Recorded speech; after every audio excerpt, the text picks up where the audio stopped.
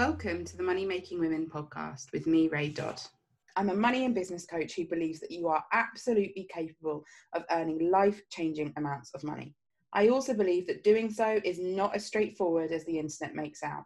If you're looking for a conversation that goes beyond pure manifestation and hustle and into the nuance and intersections of what it means to be a money-making woman, then this is the space for you. Welcome to another episode of Money Making Women. It's always lovely to do these. I have to say, I've said this a bit on Instagram stories, but I am just loving having this podcast. I'll do an episode soon on the fact that this is my third attempt at a podcast. The first one never saw the light of day, although thank you to those of you that were interviewed on that.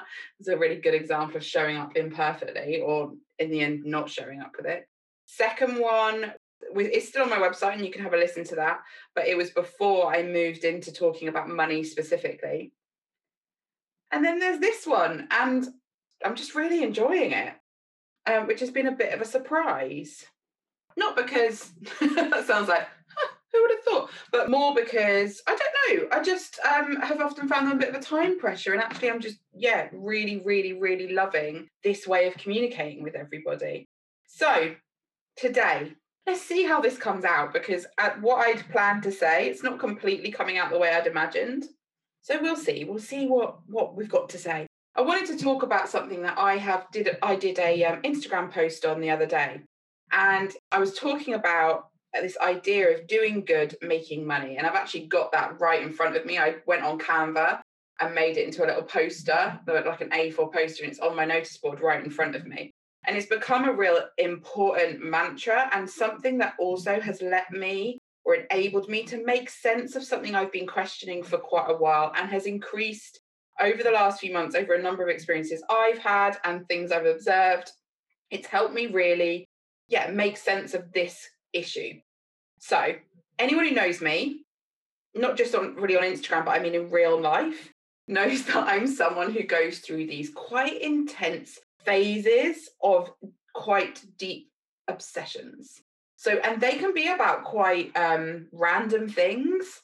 I've actually noticed them lessening lately because they could be really intense a while ago. And I wonder if it was a bit of, anyway, there was some healing to be done that I didn't realise about. But they can be random things. So, for example, for a while, I had a deep obsession with pins. You know, those little enamel metal pins. Some of you will probably have an obsession with those. And I bought loads of them. When I had small children, it was slings. So fabric slings, woven slings. And there are people around that have there was one woman I used to see in the various Facebook groups who had shelves of them. And I remember totting up and being like, my goodness, how much did that cost? Because they're not cheap. They're like £100 a pop, pretty much. I think So I had quite a few of those and I'll get really into certain things. And there'd be many. I was thinking of others. I wrote down a few. The other one, this is slightly different to slings and pins, which are much more like possessions. One that is still ongoing, and many of my clients know about this one, but is Dean from Supernatural, so played by the actor Jensen Ackles. Just talking about him makes me feel weird in a good way. Straight away I kind of go, oh, and I become like a teenage girl about it.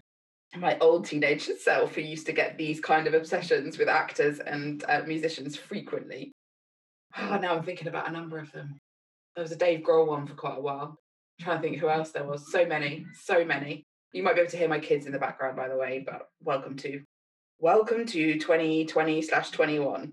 So when I think about those kind of phases that I have, they really define certain times in my life.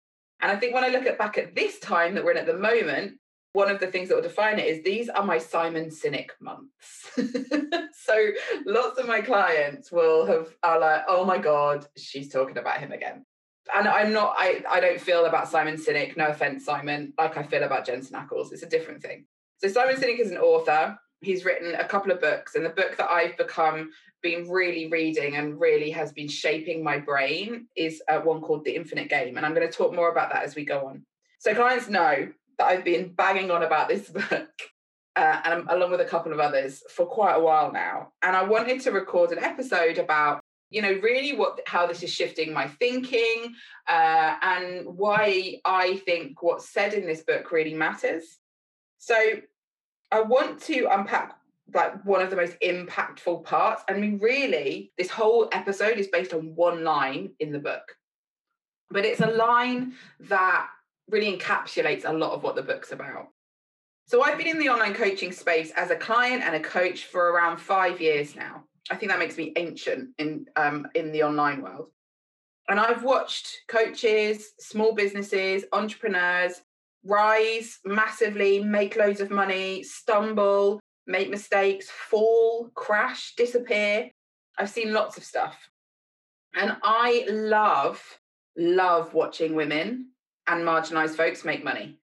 It brings me so much joy. It's like my team winning at their chosen game.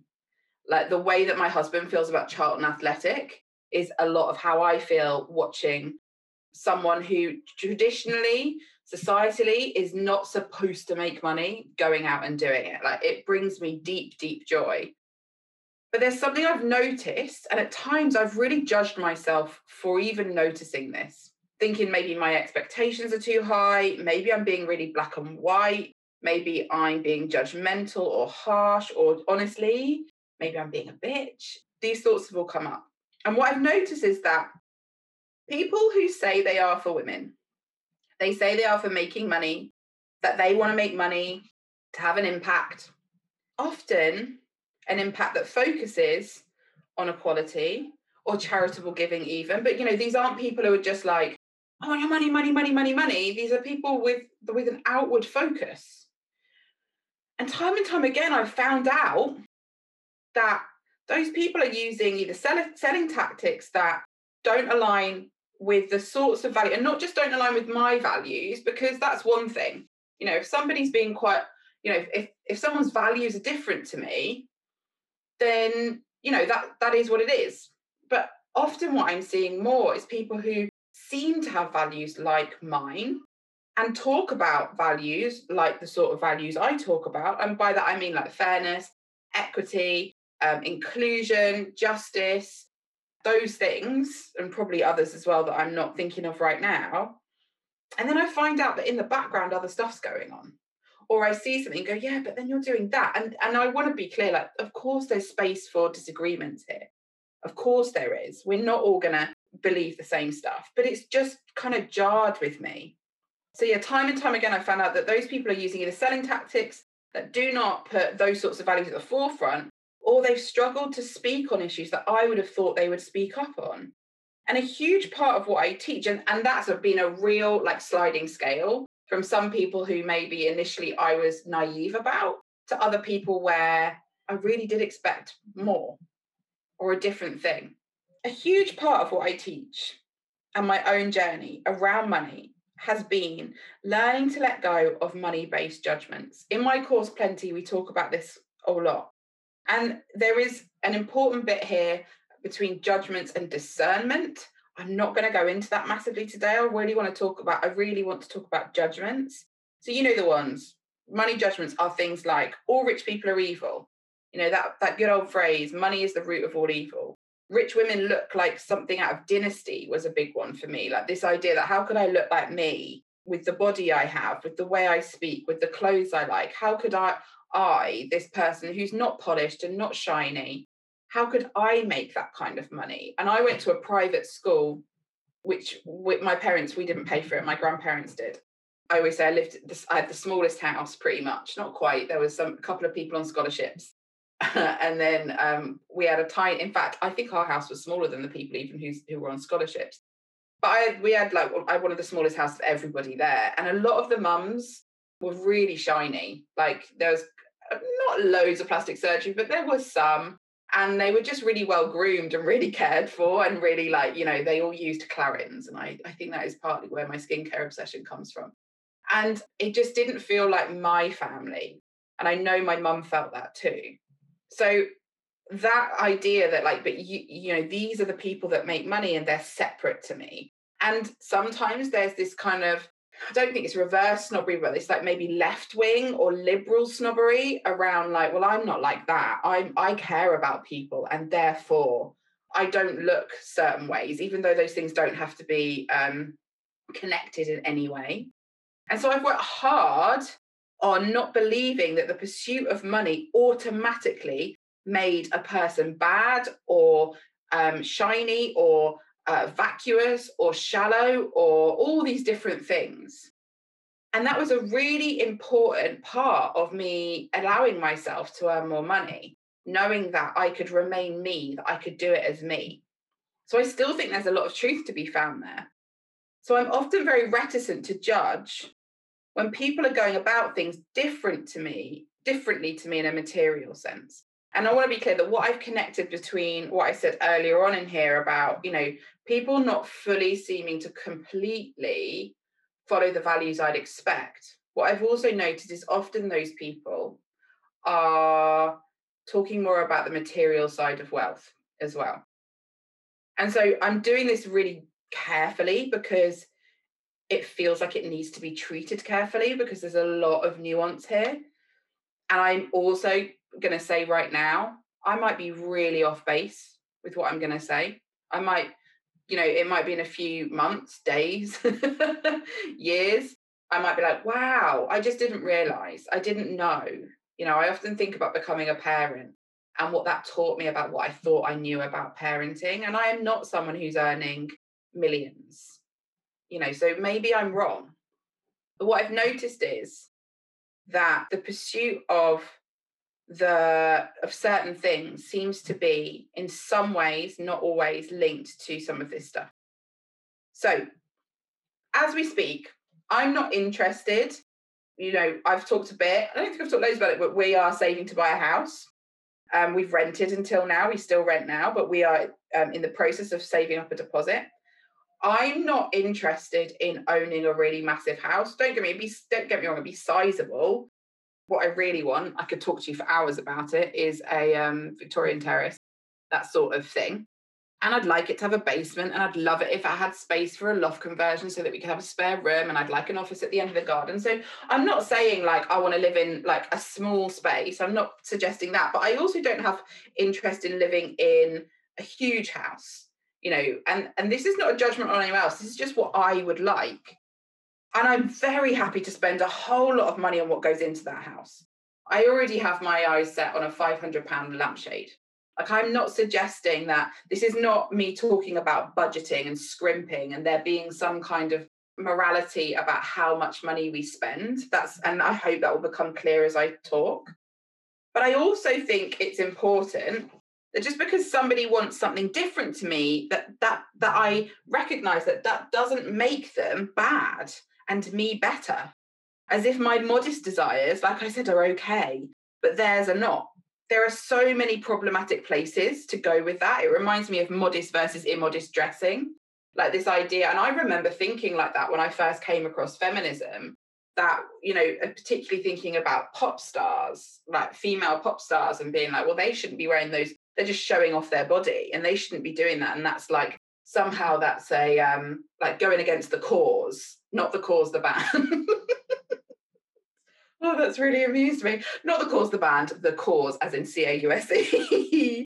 It doesn't matter if they go against the cause, the band, it's fine. I think they're doing, well, I don't know what they're doing. Jim Corr's like spreading vaccine nonsense, if anyone needs to know that. Don't ask me how I know those things. I have a head full of absolutely nonsense celebrity info. Back to what I was actually talking about. I don't want to start suggesting that somebody that wants a big house or a mansion is morally problematic. That's not what I'm saying. I think we get ourselves into some really murky, problematic water when we do that. And so, like, clearly, I think women can wear whatever they want. And similarly, like, you go after the house you want, like, absolutely. This idea that, it would be more moral to choose the smaller option. And I think Paul Jarvis talks about this in Company of One. He talks about the idea of vertical wealth versus horizontal wealth. So horizontal wealth being more like, you don't necessarily get bigger and bigger things, and vertical wealth, like you're climbing kind of like up and up and up. It's also the flip side of bigger equals better. If bigger doesn't equal better, then neither does smaller. Smaller shouldn't equal better either. They just are. We need to allow for people just to be, for dreams to being what they are. And so rather than judgment, which is what I would naturally fall into, I got quite curious about it. And by like, I've seen people's businesses not work, or I've seen things just happening in a way that, you know, doesn't look quite right. You know, I'm going to write a post on this soon, but we pursue these overnight successes, and that's really what the internet sells us. And I heard about somebody, a program recently that promised to make you $1 million in 3 months. And everything I know from not just my own experience, because I haven't made that money yet, I don't know if I will, that's to be continued, but equally, like I've watched businesses fall over when they expand too quickly, and I've seen that quite a lot in a few different places. And that's because they don't have the structure there, they don't have the team. And it's a lot to grow your business. Like, for a program to suggest it's going to grow your business to $1 million in 3 months, from like 6 figures, from like 100 grand to $1 million in 3 months, I don't know how sustainable that is for the majority of people. Some people would style that out, absolutely. The majority of people would find themselves absolutely stressed out and trying to scramble to keep up. We really berate ourselves often for not growing fast enough. But if you want a business that's going to last, it has to be that kind of bit by bit as we change, because a business that is making 100 grand is a very different business to one that's turning over $1 million. So I got curious, rather than judgmental, which has in the past been my default of like, well, just because they're bad. I got curious and was like, why would that happen in that situation? Why, when things are growing fast, are things falling over? Why, when people are pursuing these kind of bigger goals and sometimes doing it with speed, but why is that not working? So what's going on there was my question. And how can we ensure that we both acknowledge the fullness of what we desire? Because I don't want to fall into a trap of thinking that it was their pursuit of that lifestyle that led them there. I don't think that's helpful. So how can we both acknowledge the fullness of what we desire and make sure that we don't find ourselves doing things outside of our own integrity, and even more so outside of what is truly good for our fellow humans? And this is what brings me back to my new mate, Simon Sinek. In the book, he talks about, I love how it's a completely one-sided friendship and he has no idea who I am. In the book, he talks about the importance of the order in which we do this money stuff. He says we need to make sure we are not merely making money to do good, because I said right back at the beginning, often the people that I'm looking at, they're not people, they are saying like things about feminism and things about equity and inclusion. And, you know, there is some form of empowerment to what they're talking about. There is a goodness in their money making, at least in intent, whether or not it happens actually. So how do we make sure we don't find ourselves in a similar situation? Because I think it's so important to not put ourselves in a situation. There's been a lot of chat on Instagram this week around the coaching industry and whether or not it should be regulated and problematic ways of selling and all of that stuff. And what I see a lot of is people sharing about it. And it can feel a little bit like they're saying, it's not me, by the way, it's not me. And actually, we need to be really careful with that, because we need to make sure we're asking ourselves the question and not just immediately saying, that's not me. We need to be like, where is that me? Where have I done that? Where am I not getting this? Where am I not in alignment with what I believe, with what my values are, with how I want other humans to feel and how I want to treat them? And so, as Simon says in the book, like, why am I talking about him like first name basis? Like, we're pals. Anyway, we need to do good making money, because if your driving force is just a home for your family, which is, you know, a big part of why I do my work, is because I want my family to feel safe.